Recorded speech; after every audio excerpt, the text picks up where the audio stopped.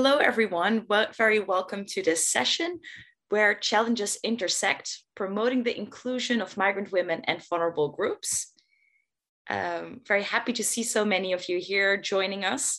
I'm very excited to be chairing a very interesting panel today featuring Lama Jagdjuga, founder and CEO of Race Women's Awareness Network in Belgium, Beba Svigir, Chief Executive Officer of the Calgary Immigrant Women's Association in Canada, and Kavas Bartok, Managing Director of YAR in Germany. We already heard him speak in the previous panel, and Rosella Mugorewera, Board Member of Refugee Congress, and also the Executive Director of Bridge Refugee Services in the United States. So very welcome. Great to have you all here. I see some beautiful, colorful backgrounds. I have a very plain white background here. I'll be turning with questions to you shortly. And of course, we all welcome questions from the audience. My name is Jasmijn Slootjes. I'm a Senior Policy Analyst here at MPI Europe. Before we get started, I have a few housekeeping notes that I would like to repeat. We've already heard them briefly in the previous panel, but just in case you've missed them, if you have a technical problem, you can send a direct message in Zoom chat or Hoofa to Andros Alfoldi from MPI Europe, or you can email him directly at aafoldi@migrationpolicy.org. Andros will be posting his email address also in the chat, so it's easier. You can copy paste it. We will have a Q&A at the end of this session. If you're following us on Hoofa, please type your questions in the Q&A box for the session. And if you join us via Zoom, you can post your questions in the chat box. Again, a gentle reminder, we are recording this event, so please keep in mind that your questions and the chat may be recorded, and also that all the questions and the chat messages will be viewable to all the other participants. So let's get started and dive in. Before moving to our wonderful panelists, I would like to first set the scene and provide a little bit of context about this topic and introduce the topic that we'll be talking about today. Groups at risk of marginalization and social isolation often require highly tailored, intensive, and holistic support. These groups include, for example, refugee women, LGBTQI migrants, unaccompanied children, the homeless, or the elderly, or other groups. And public services often struggle to provide these services tailored to these groups. Social innovation for inclusion holds a lot of promise in providing tailored, flexible support to answer these complex and intersecting needs. Yet the pandemic has both intensified the challenges and complicated the potential solutions. Migrant women, for example, have experienced particularly high levels of unemployment, financial strain, loss of legal status, increased health risks, and the burden of unpaid care for their families. On top of this, they often do not have access to critical social infrastructure, such as affordable childcare. Moreover, lockdowns and additional family commitments have reduced their opportunities for pursuing employment, skill building, and participating in social activities.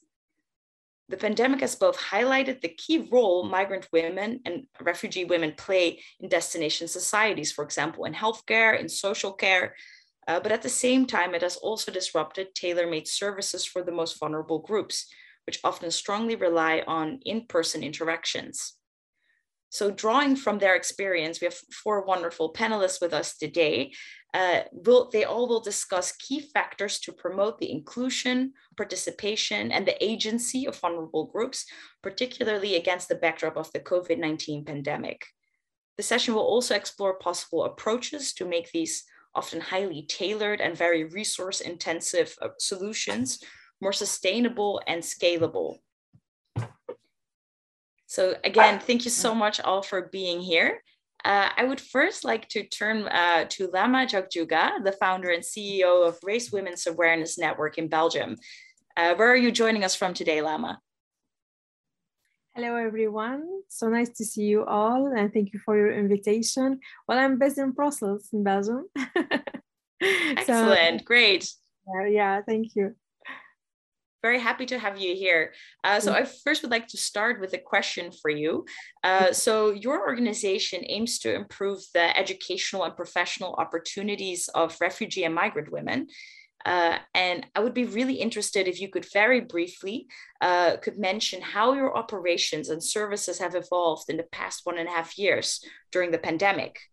And I'm also very curious about what your organization learned in this field, and then especially about how you have been able to maintain a sense of community and trust among the women you work with and assist while the pandemic hit. So the floor is yours, Lama. Yeah, thank you so much.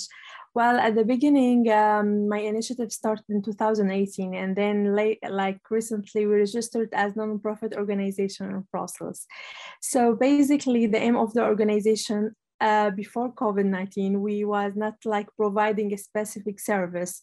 We aim to work with other existent initiatives and projects, and with Belgian universities and different kind of organizations who supporting migrant and refugee women to have better access to labor market, to invite them and invite representatives from their organizations and the university to meet the women who have like migrant or refugee background, to sit in one table and discuss the main challenge and difficulty they face it, and try to propose a new recommendation, work on it, and share it with the decision maker.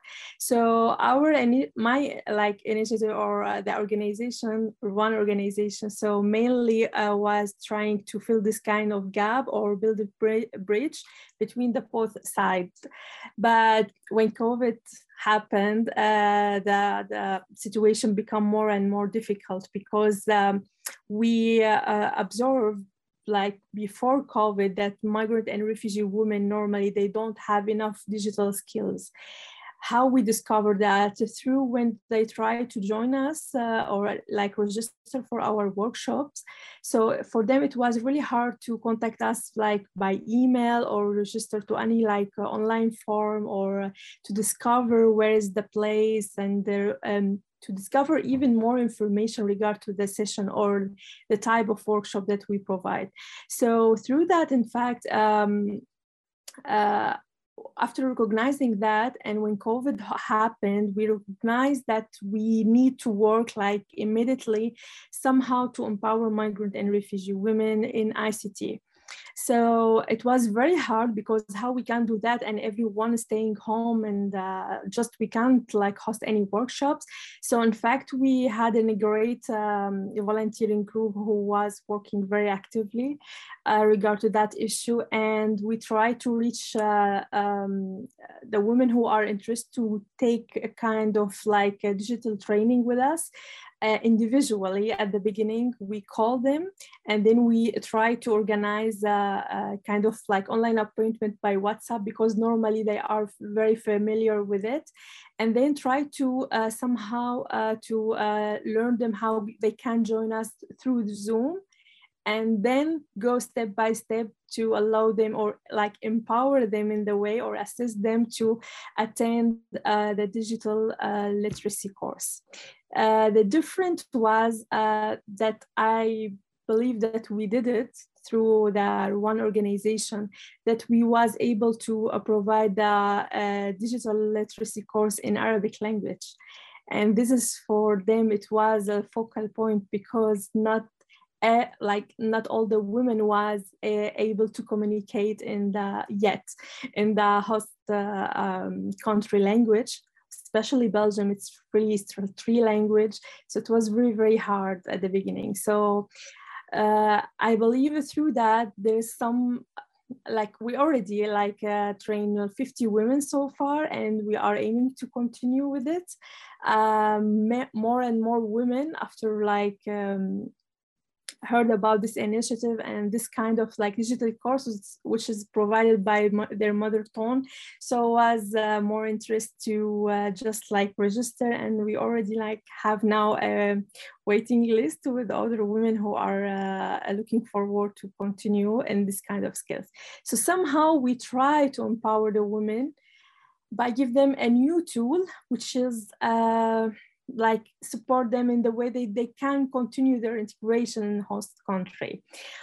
The question also is could be interesting to that you mentioned that where they are now, especially after 5 years, and how the integration system was going by during COVID. In fact, like I should be honest, the integration situation is really in difficult time now.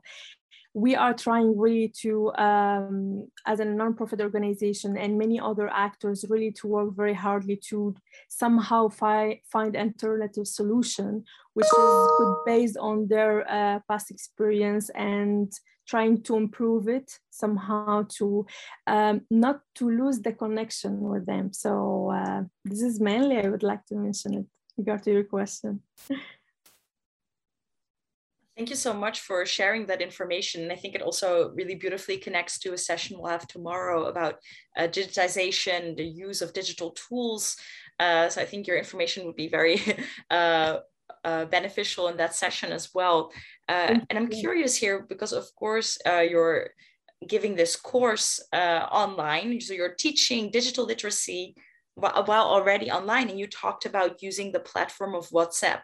So this was, you were mentioning, this is a platform that is already more used by the groups that you're working with, and therefore it was easier to maintain this sense of trust or easier to communicate using WhatsApp while teaching yet another digital platform. It was mainly, in fact, that we based on WhatsApp, because normally even in the academia that the studies was like mentioned that normally migrant and refugee, I would say women or men, are more familiar with using smartphone.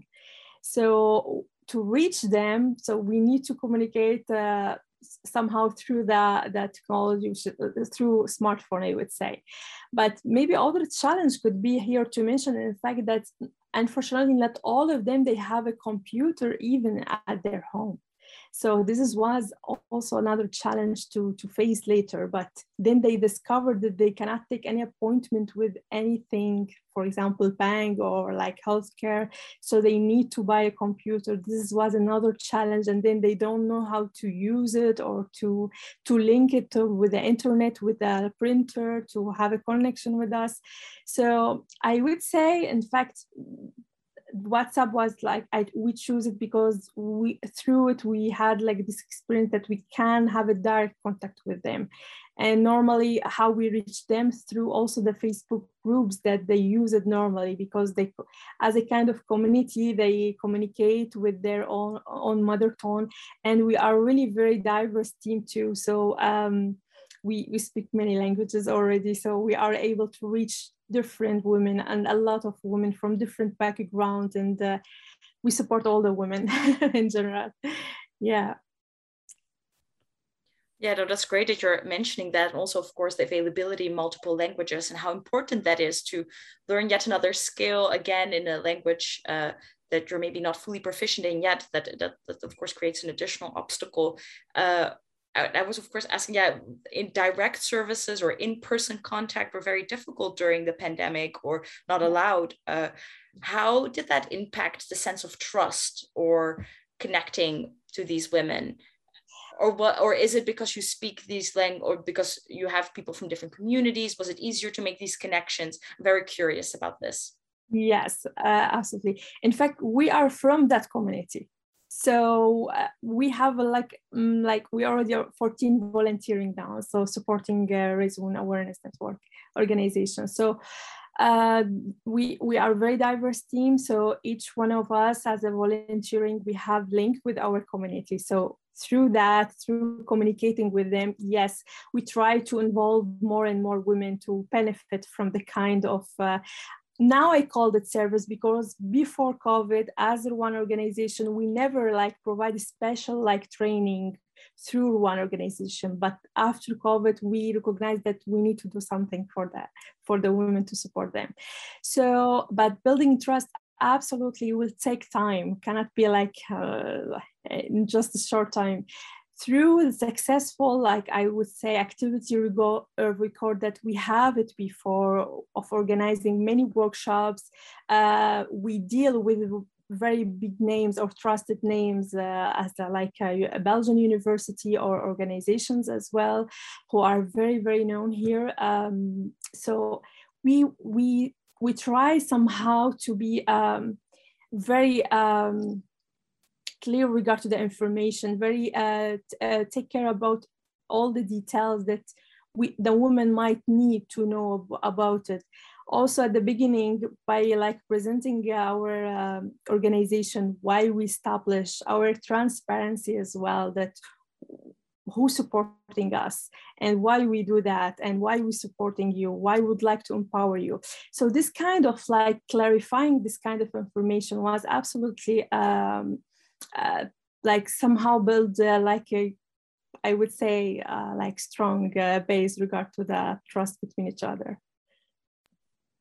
So thank you so much for clarifying. And yeah, also very interesting how your organization really pivoted in the type of work that you do, really responding to the needs that you were seeing and identifying during the pandemic and starting to provide services, like you said, which maybe wasn't done before. We'll definitely pick up the discussion and we'll discuss a lot more with you.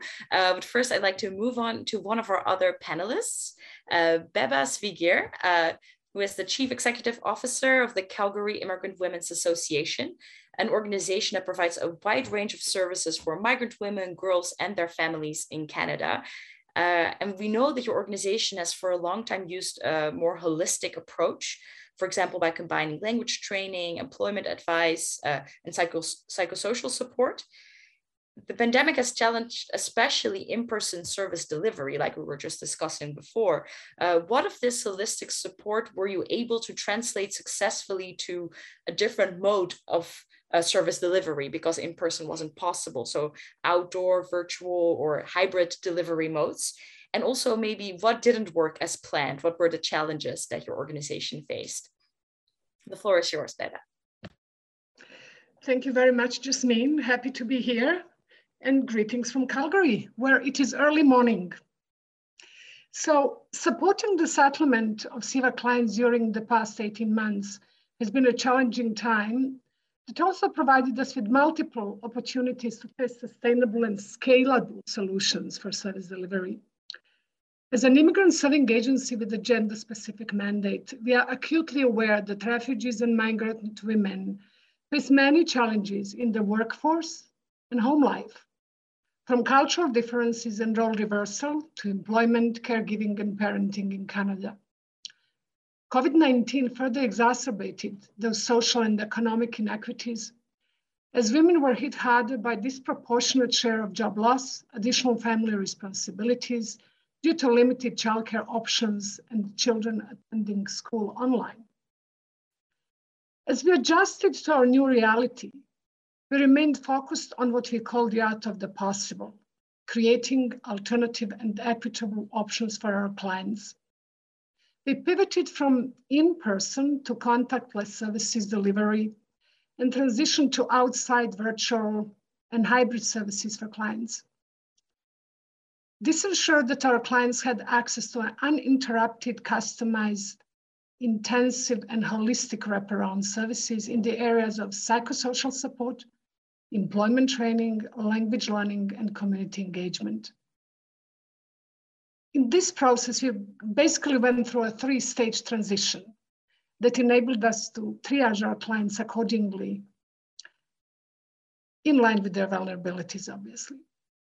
We were able to serve all women who reached out to us during pandemic, and it's interesting to point out that in the fiscal year 2021, of the total number of clients that we served, which is over 15,000, 64% of them were new clients. So clients were able to find us as well as us reaching out to clients. At the onset of COVID in March 2020, it was all about transitioning, communicating, and acquiring IT resources to distribute to clients. Lack of access to proper equipment or internet services for clients in their homes was addressed by pooling resources and creating a lending library of laptops and developing partnerships to access free internet services and devices for clients. We addressed limitations to digital literacy for some of our clients by dropping off assignments to clients' homes, delivering lessons and counseling services over the phone, while training clients to use devices to access online services. Due to the lack of access to personal transportation for clients, we coordinated the delivery of groceries and household items for all of them.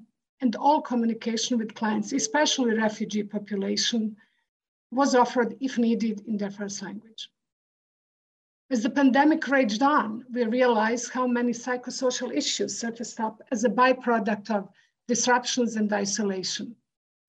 The biggest challenge for us became gender-based violence as a direct result of isolation and increased stress factors associated with overcrowded homes, multi-generational family settings, economic and parenting challenges.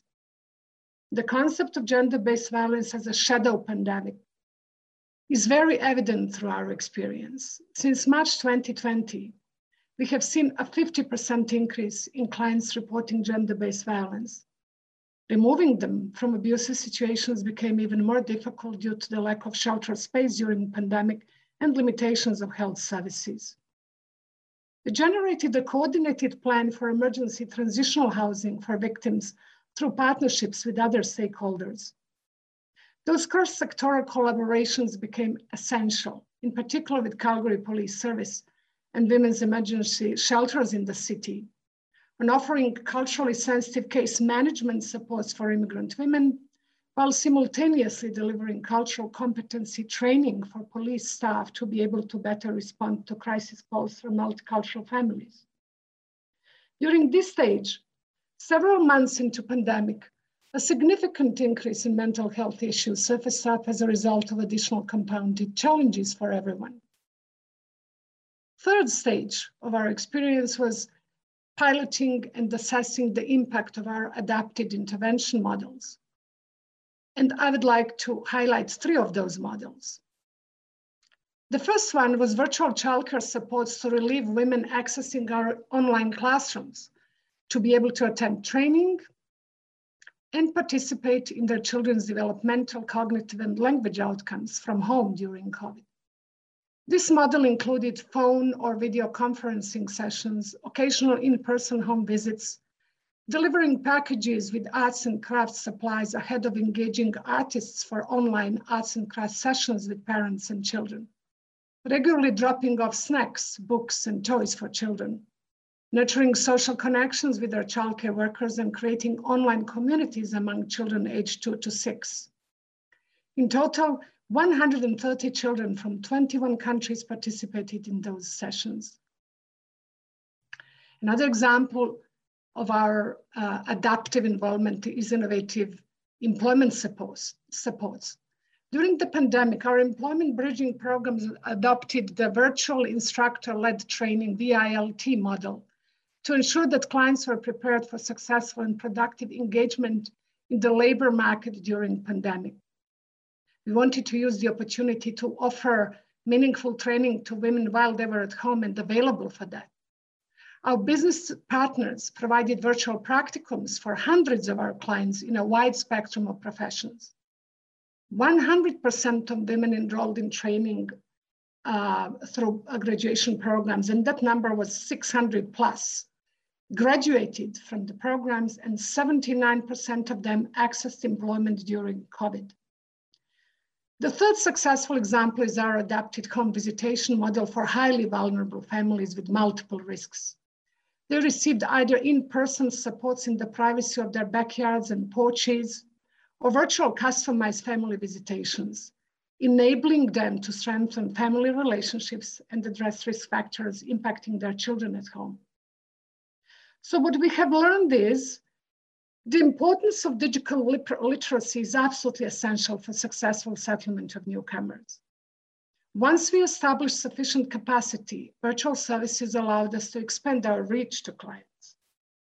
This approach increased overall cost effectiveness, scope, and accessibility of our programs.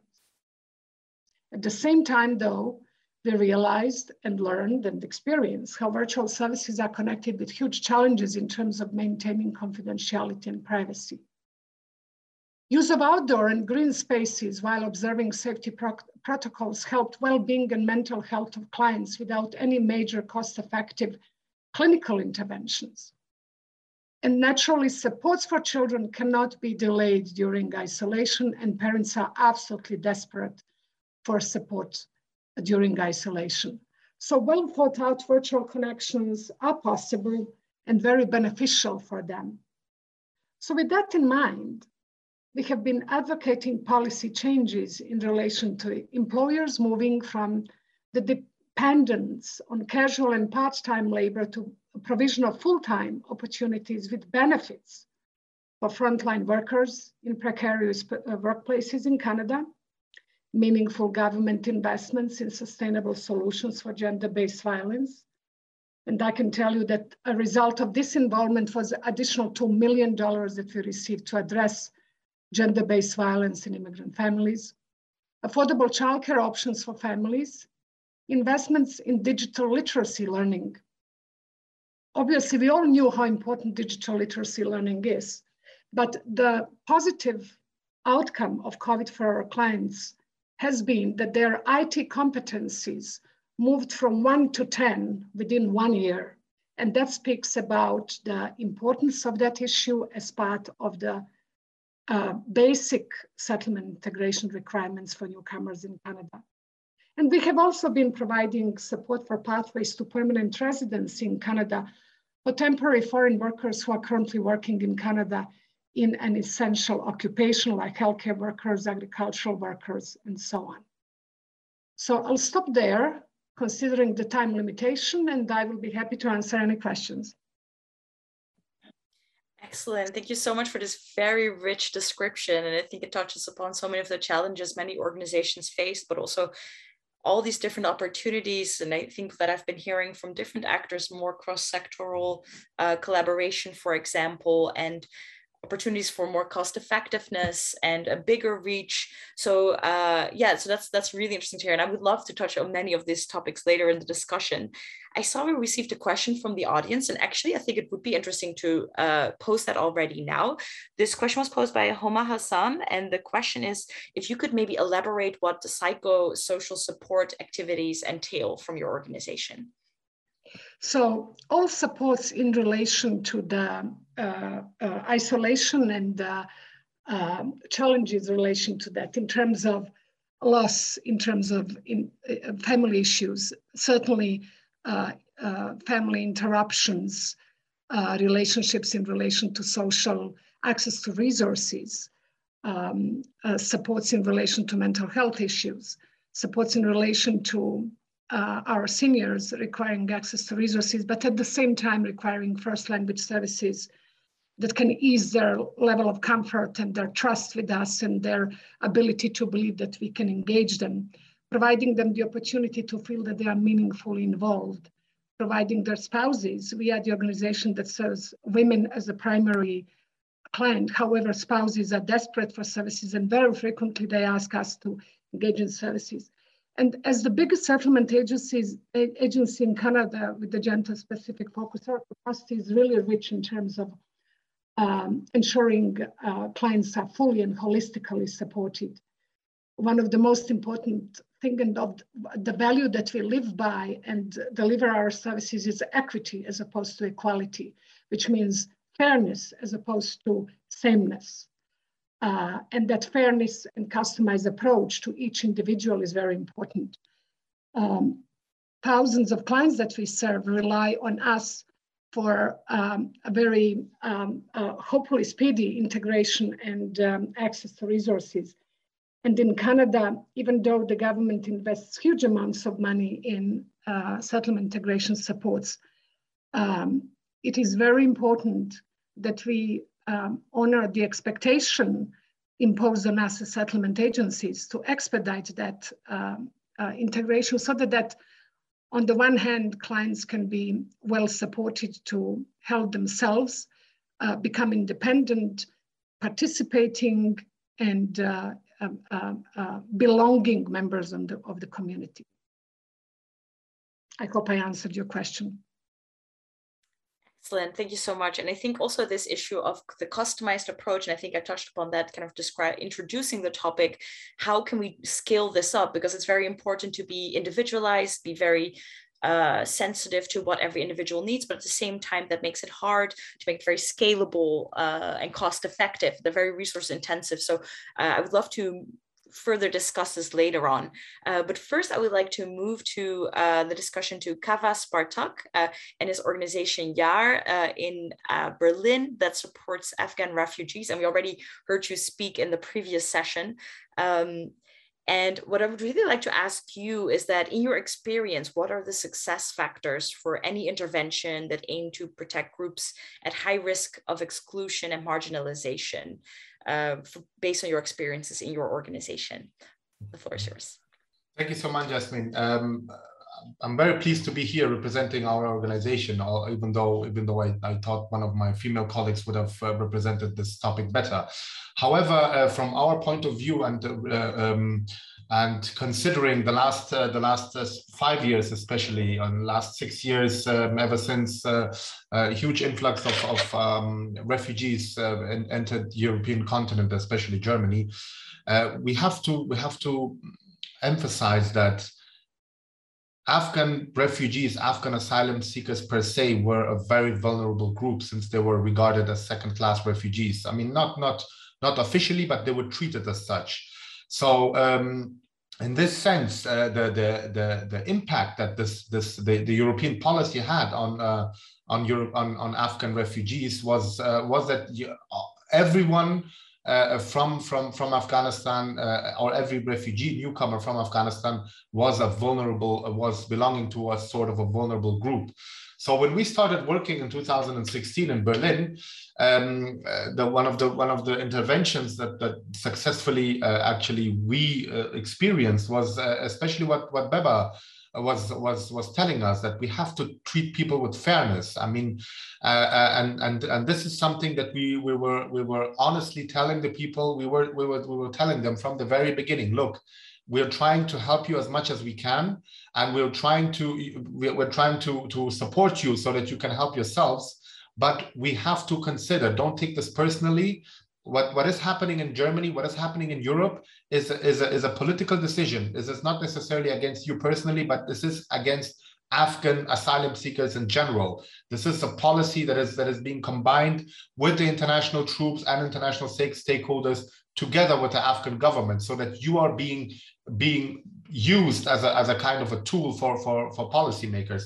So this was very important for us in our communication with the people, because at the end of the day, if we were not telling them this in a very sincere way, at the end of the day, it was always the counseling officers, the NGOs, and the lawyers who were not doing their job, whereas we were all doing our jobs like as best as we could.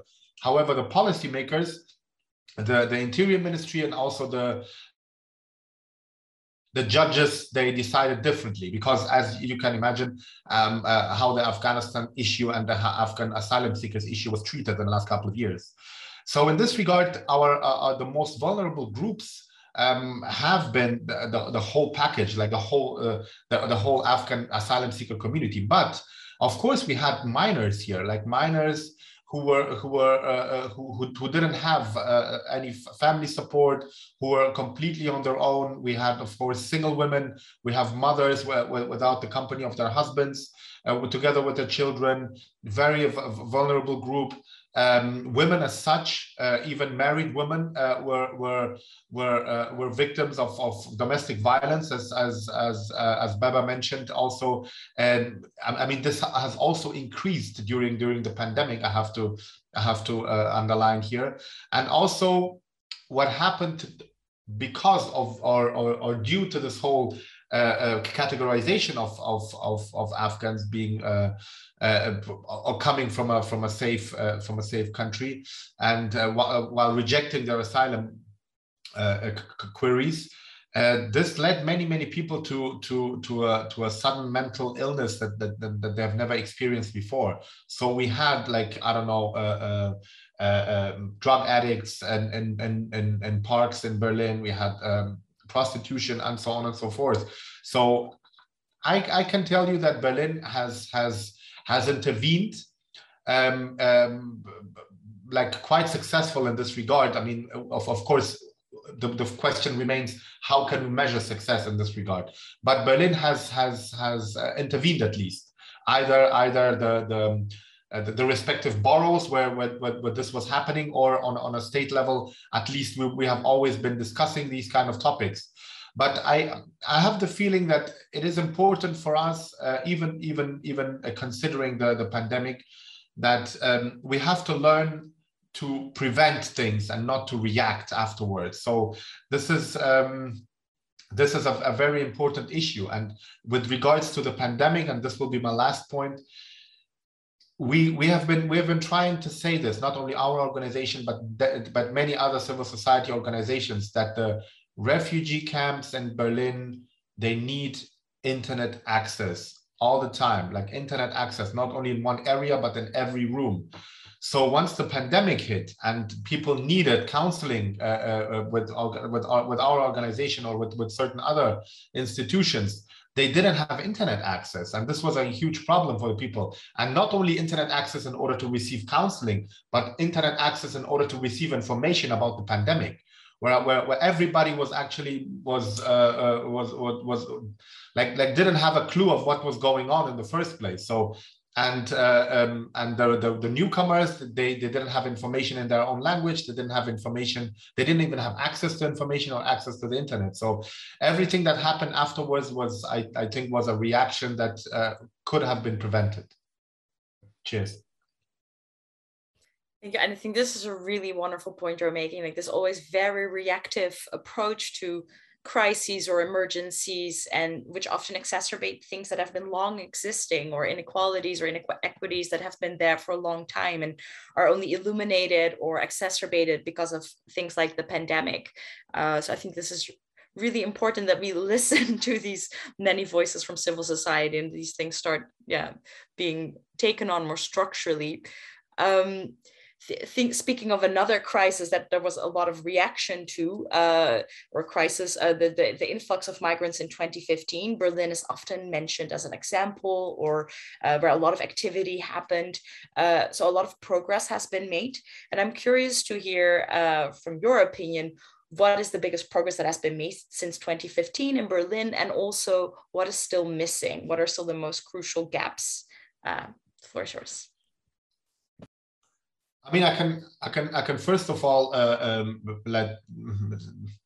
talk from the perspective of Afghan newcomers. Although I'm also involved in many other topics, and I can also represent certain other migrant groups, hopefully with allowance of the others watching. But from the Afghan perspective, I have to say that Berlin was one of the first federal states in Germany that again reacted towards this whole marginalization of Afghan refugees by providing them with, or giving them at least, or opening language courses on a state level. Before, Afghan refugees and many other people were excluded from official language courses, integration courses that were funded, and as a consequence, of course, they were also excluded from many other integration programs, not only language courses. So what Berlin did at that time, and reacted very, very quickly, was to open access to language courses for everybody, not only for Afghans, but for everybody. This is, I think, a huge step. The other one was that Berlin saw the chance. I mean, of course, I have to talk about our organization now. We started working professionally in 2016, although we were already a registered NGO already in 2012. But the boroughs of Berlin and also the state of Berlin, they welcomed us with open arms, because they said, look, we needed a strong Afghan or an NGO with Afghan roots, because we're facing these challenges now together. And what is a better situation than you entering the stage? So in this regard, they were very, very motivating and empowering in this regard. They helped us from the very beginning. And also, I think Berlin has managed was that, and again, I'm emphasizing this from an Afghan point of view, they showed us as and some of the policies as a best practice to other German federal states. So they said, look, the challenge, particularly with Afghan refugees, which was the biggest, which was the second biggest group after the Syrian refugees. We have this in every federal state. However, here in Berlin, we're reacting towards it in such a manner with such organizations, together with the civil society. And I think this was also very, very important. What is missing, and now coming to the last point, in my point of view, is that we need to talk more, even more. I mean, it's not enough to say, look, we have an Afghan NGO here and they're doing everything for us. But we need more resources. I mean, this is no secret. But more than that, we need to be included more in every aspect. I will give you an example. For instance, as you have seen the pictures from recent takeover of the Taliban in Afghanistan and the pullout of the international troops. Of course, every NATO state is like alarming right now and is expecting a lot of evacuated Afghan refugees. And also, especially in Europe, we are even awaiting even more people to come. So with regards to that, our organization, which is actually the most significant Afghan civil society organization in Berlin, we expected the Berlin Senate to talk to us before reacting, before, I don't know, publishing a statement, before visiting the evacuated people, so that we could have done this jointly. I mean, this is no secret. We have already told them, but these are some of the things, some of the little details that I think, when everything is perfect, we still find some room for improvement. And yes, I think dialogue and inclusion is really important in this regard. And our organization, last point, has also been putting a lot of emphasis on participation, not only on paper but in praxis. So a majority of our workers and our volunteers right now are newcomers, and they're not only shaping our organization but also our programs. So when we represent the Afghan community, we represent not only the Afghan migrants and diaspora but also the Afghan newcomers. So this is something that I would also encourage other stakeholders in Berlin to include the newcomers, and not only talk about it or have it in programs and invite them. You know what I mean? So when they're visible, it's okay, but they need to be heard as well. This is very crucial. Thank you.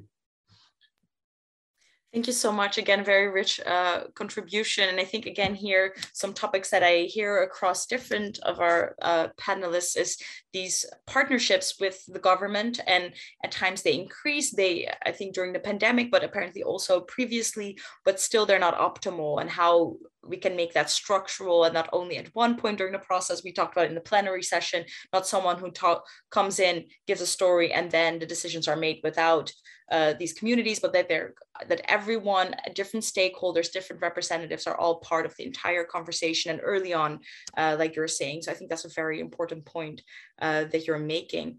We're moving to our next panelist, Drosela Murgo Rivera from the organization Bridge Refugee Services, and they provide a wide range of services to refugees in Tennessee, the United States, including assistance with housing, employment, and education. And you also provide activities for children and women and emphasize community connections. And I'm very curious, how do you involve the local community in the work that you do? And what have been the main challenges of doing this in the past few years, especially during the pandemic? And how have you dealt with these challenges or tried to overcome these challenges? The floor is yours. Thank you. Thank you.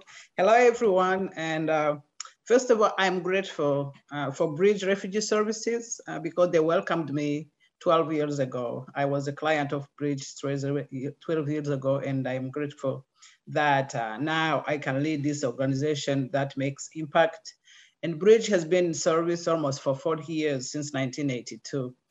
As you know, the refugee resettlement is a public and private partnership, so we cannot do it by ourselves. We rely on community partners like volunteers, donors, so we do also fundraising. But our operations are based on a holistic case management. Any family member, from children to elders, women, so we try to work on service plan and work on mid, long-term goals and using the SMART model. So we help them to define their goals. And also we have a program which is Preferred Community and Intensive Case Management that started in 2019. And these are the people who have many challenges, who really need intensive case management. For now, the population we serve are 90% of the caseload are made from people from Democratic Republic of Congo, 29% are single parents, 29% of our clients have complicated medical and mental health needs, and 7% are the victims of the domestic violence and HIV/AIDS. Regarding our partnership with community partners, as I say, we recruit community assistance team. Our goal is to find a family member attached to a community assistance team at least for 6 months, so they can help them to navigate the system. When we did, the case managers did intake with clients, most of them reported difficulties to navigate the complicated healthcare system and understand the insurance. And the case manager developed tools to show that if they have, what kind of different medical insurance they have and how they could call themselves to have a free ride, because transportation was made as a big issue in challenge, so they missed their appointments. During COVID, we did a survey.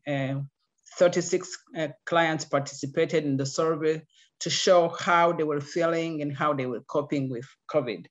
And the 19% reported feeling depressed and 23% reported feeling isolated.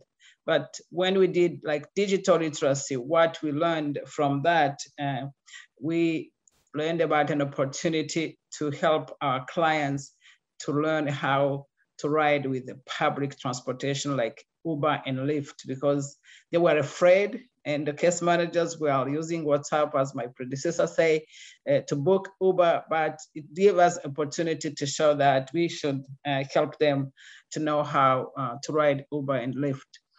And another difficulties we have experienced was, of course, the volunteer engagement was low. Because of the safety, we care about our safety, the safety of the staff, the client, the volunteers, but we did find some opportunities to use some volunteers who were dropping groceries on the client's doors, for example, if they had to quarantine during COVID. And we also worked with the University of Tennessee English Learning Institute to provide virtual learning. And it was amazing because since I have been a director almost 6 years, we have never had a surge of donations like COVID time. And I'm thankful that community partners saw that the refugee community should not be left behind. We had funding for buying laptops for the clients, connection to internet. And from Eastern Tennessee Foundation, we did get a grant recently to conduct a women empowerment seminar. And I am hopeful that it will be exciting, where we will do a SWOT analysis with women to see what are the challenges, what are the potential threats and things, and they can provide solutions themselves. The biggest challenge we faced was housing maintenance. And that can cost us a lot in terms of losing some landlords, because social distancing and social work are not living on the same floor. Case managers didn't do the home visit for safety reasons. And then we did find some damages and not maintaining the apartment as they should do. And one of the innovative things we are doing is asking and collaborating with the landlords so they can provide videos, educational videos from landlord points, so to show the place, how do you do this? And then we would translate them in different languages. Fortunately, we have a community liaison on the staff who speaks 8 languages, and many communications passed through her between her and case management. I can also say that we work with the Center of English and Interpretation Services. Normally they do transportation from home to English classes, but during COVID, they were a drop-off for some, but now they are having hybrid. We are recruiting volunteers and we are engaging the multicultural group even to help in learning and having driver's license so they can do transportation going to work. Most of the time we speak about clients and we do not focus on staff, but we also think about how the staff will, the self-care of staff. And we were glad that the federal government gave us supplemental funding during COVID. So, and some of the funding were directed to psychosocial support to staff so they can have some self-care engagements for themselves. And also, we did notice that there were many myths in our community about COVID testing and getting help when they were sick. And we had a meeting with the health department and cultural groups, and we asked the leaders to do the videos, educational videos, for example, when they did get testing for COVID, so they can share the videos. But also one of the best practice we recognize is using drama. So African-like drama, role play. And we did work on that with the Burundian and the Congolese. So they can see what they like, and then we use that tool to educate our family and our families for prevention of COVID, but also for coping, because some would think it was not real. It was not attaching, for example, African-American, it was for white people, but through those drama and educational material, we dismissed that and we saw increase in testing, and then we did see increase in taking vaccines.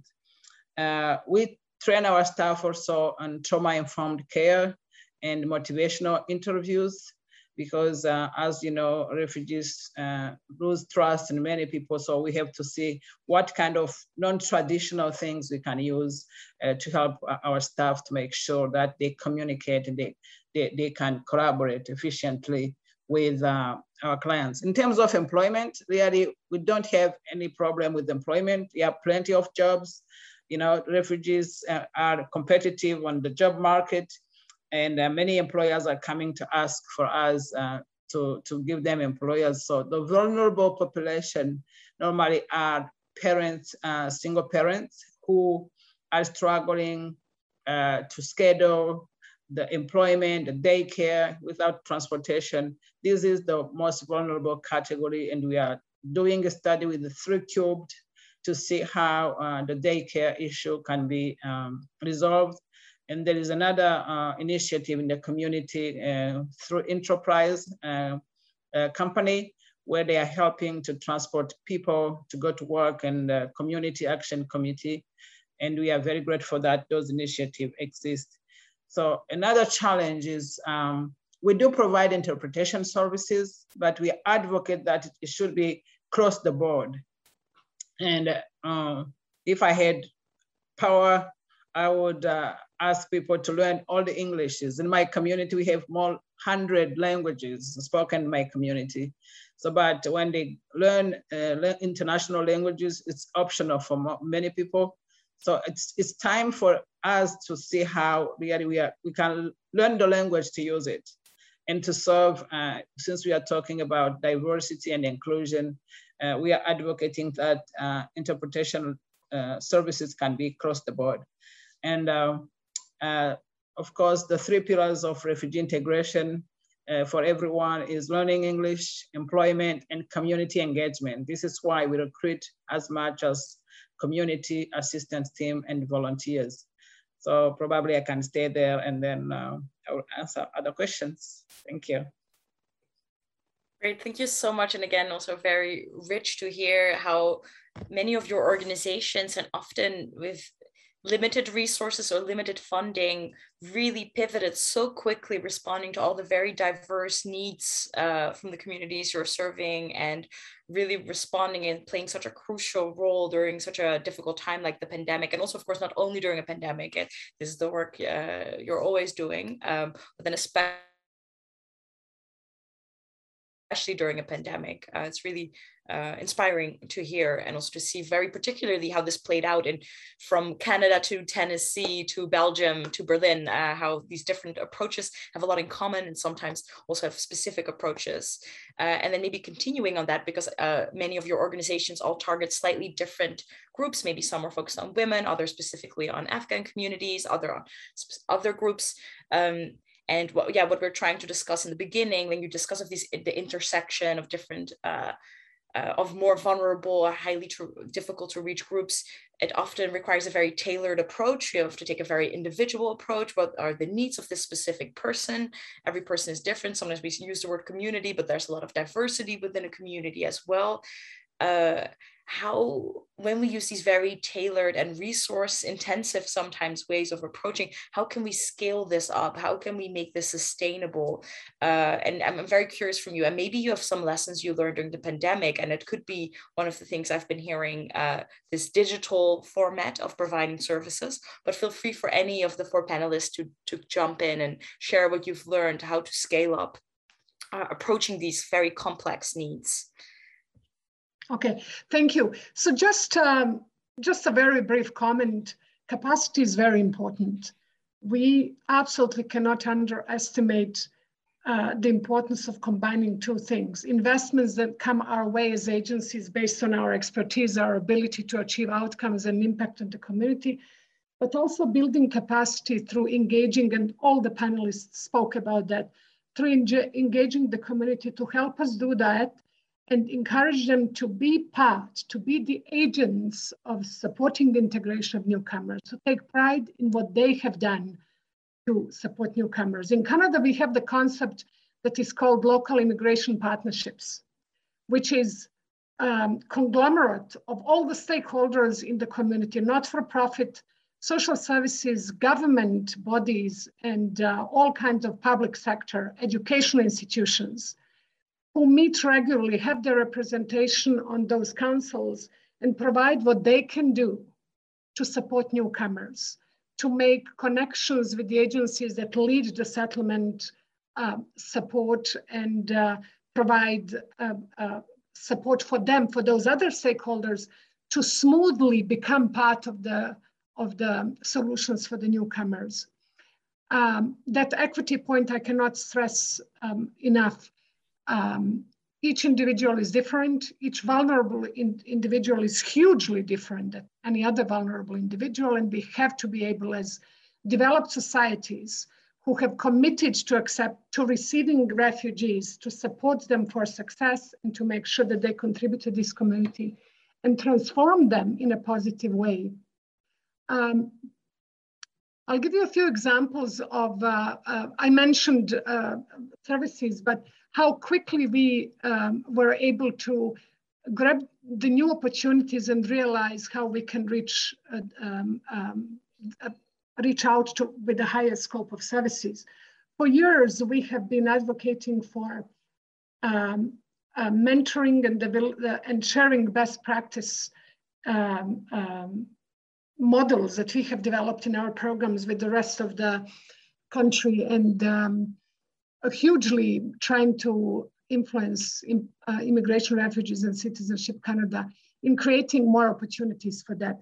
COVID has opened up the doors and actually tested that option for all of us. We are already offering hybrid programs, and that will stay with us. We will always have the option of hybrid programs for women who might have multiple children at home and find it difficult to come and access services in Canada in person during winter, which is very harsh. or to train virtually from Calgary, multiple women, particularly through bridging programs, very sophisticated bridging programs that we have developed over the last 15 years across Canada. We already received funding to train women outside of Calgary, and we have been advocating for years. So challenges bring opportunities. Challenges are tough, but that's how we move up, we move further, and we learn so much. Thank you. It's also very inspiring how we can learn from challenges. Drusilla, the floor is yours. Yes, if I can build on that. And also I wanted to say that we have a school impact program for children, to put children in school, where a school liaison teach parents and children about the school system, but also teachers. So in that, during COVID, we had some communication problems, but because of the good relationship we have with them, our school liaison really had to advocate for our children because there are people who had options to go in person or non-in-person. And most of our children were staying home because of the language. They were going to school instead of learning from home because of the language capabilities. I wanted to say that I saw during COVID flexibility on many angles, even from our federal government, because now we have, they gave us money to do capacity building and community outreach. And then we use those funding to recruit contractors to go into the community to see faith-based or faith-inspired organization and other like attorneys and other community partners who would like to partner with us. And I want to say that also with this Afghan evacuees and parolees program, it's amazing how we see people who want to help. So we did develop a spreadsheet for all those pledges. People want to give houses and donations and things like that. So we have to take advantage of this momentum, because if we have the tools to educate and to articulate the needs we have for our clients, for sure, we'll get more help. And also, I do not know about you, how your fundraising works, but we have to tell people this is what the government gives for basic needs, but we need private donations, and people are open. I didn't know that I can bring the banks on and other private foundation on board, and they did. And during COVID, never stopped. So I think if we have a clear plan, and also think about the people who are taking care of those clients, because sometimes we talk about clients, and then the staff become at the second level. I think if we fundraise both to support either clients and the staff, it can be very good, because the ratio about clients with special needs who need really intensive case management, we can ease the work of the case managers if we have extra private donations. So I think we should have a good plan also of fundraising on the top of what the federal government or other governments are providing for the services. Yes, absolutely. I think funding and of course resources is always crucial to be able to provide this quality and breadth and depth of services that your organizations do. Kava, were you trying to jump into the conversation? Yes, there you go. This is the floor is yours. Yes, I would bring you another example from Berlin. I mean, in Berlin we have a certain amount of budget for integration programs, which is quite remarkable, again compared to other federal states in Germany. Nevertheless, if we're talking about look, we have certain programs which is particularly for women, as I mentioned before. Then of course it cannot be funded through this budget. Then we have to go to the Ministry for Family and Women's Affairs and so on, and they don't have a budget in this regard. So they have all sorts of budgets, but they don't have a budget for a refugee or newcomer program. So and the same goes if we're talking about minors. So within the framework of integration, I have the feeling it's just a small budget now as you can imagine, I'm correcting myself. Now it's a small budget. Now the small budget has to cover everything concerning integration and migrants and refugees. So what I would prefer is that this whole notion and the whole all of these challenges will be taken more seriously and will be being approached more holistically.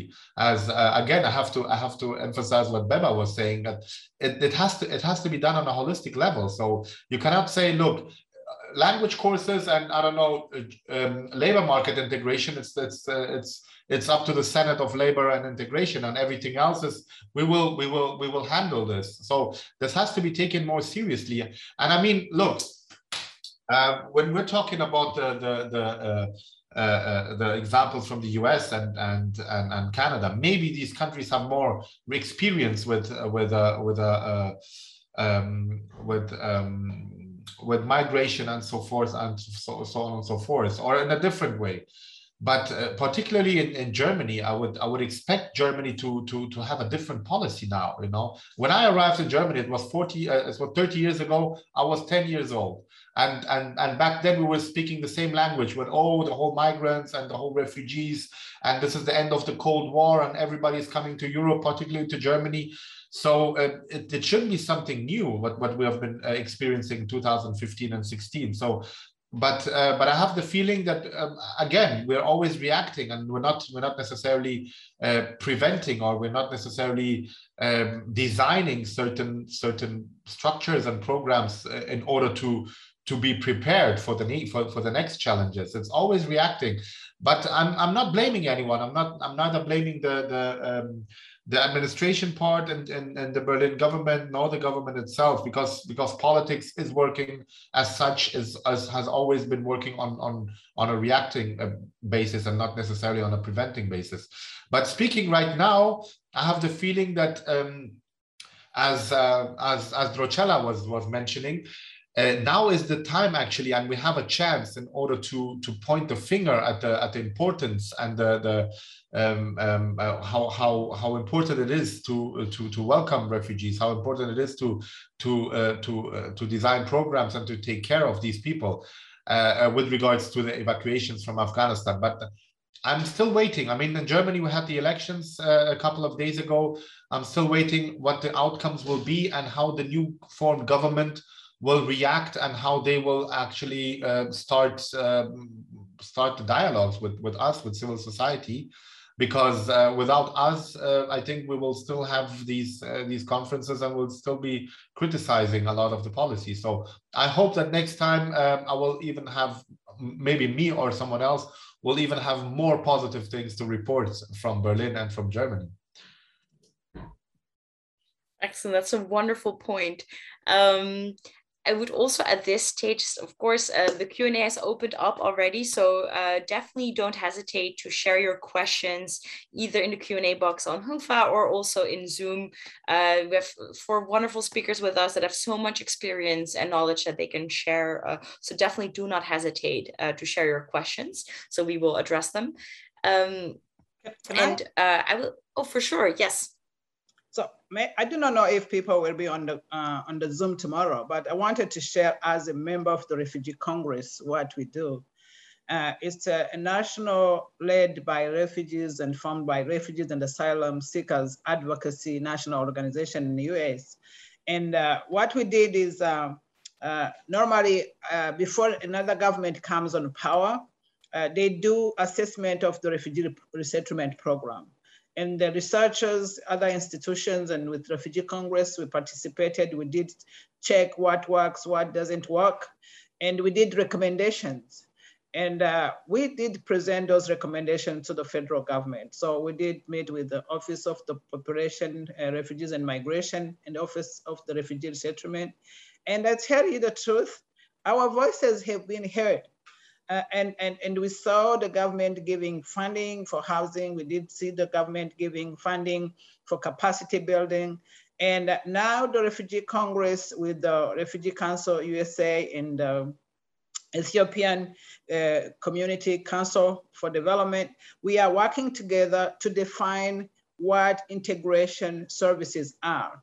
I think having those refugees' voices and people who live the experience, like you, Mr. Kava, so it's good to have those ideas and present them, because sometimes you are heard 50%, and next year you will be heard 70%, and the other way here, it can change. So we are hopeful that this work we are doing as Refugee Congress in partnership with other organizations will lead really to change.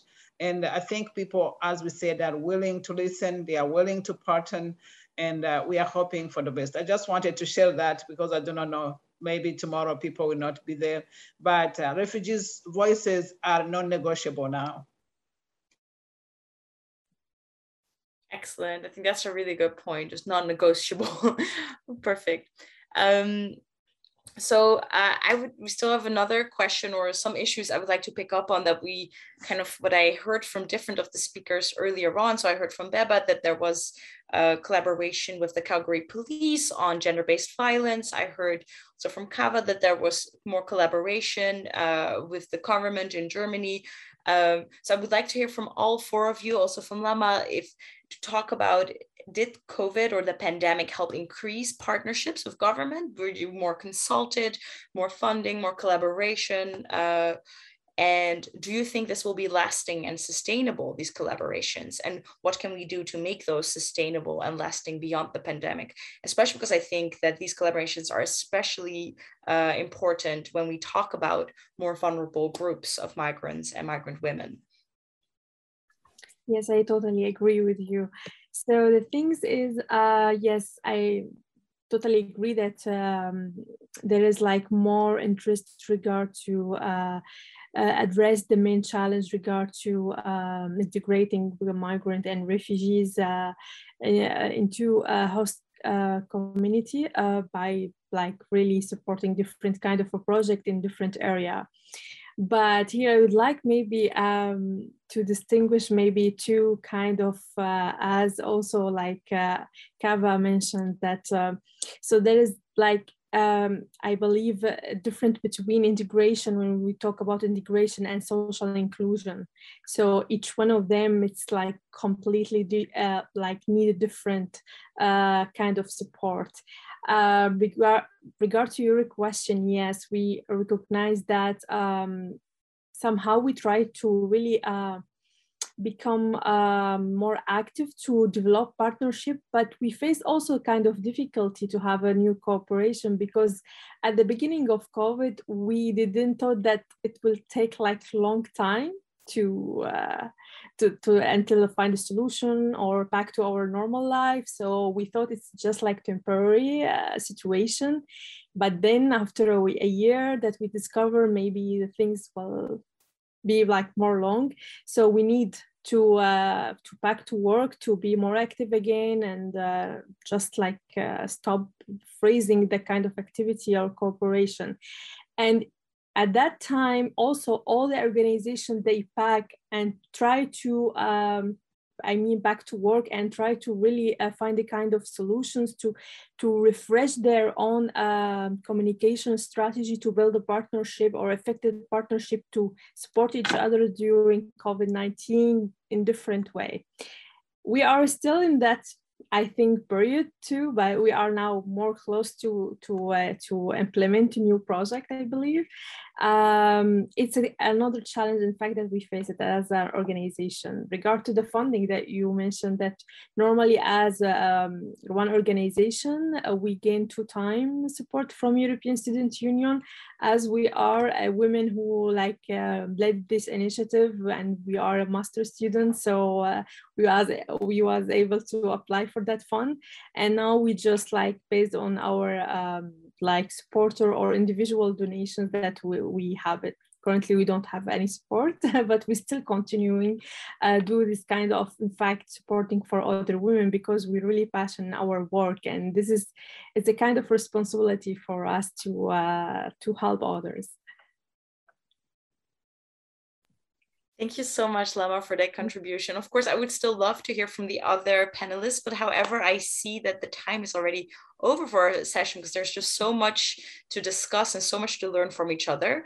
But luckily, we have a wonderful networking session that will be starting now. So I would encourage all of you to join that. And I think besides our wonderful panelists, there's also all the great participants, many representing different organizations or experts in the field. So I think it's a really wonderful opportunity to learn from each other, share best practices, and maybe develop new collaborations. So also I would like to encourage everyone to check out the organizations of our panelists and their bios that are all available on Whova, and reach out to them in case they're interested. And I want to thank all of you for your wonderful contributions and your questions. And I wish all of you a wonderful rest of your conference.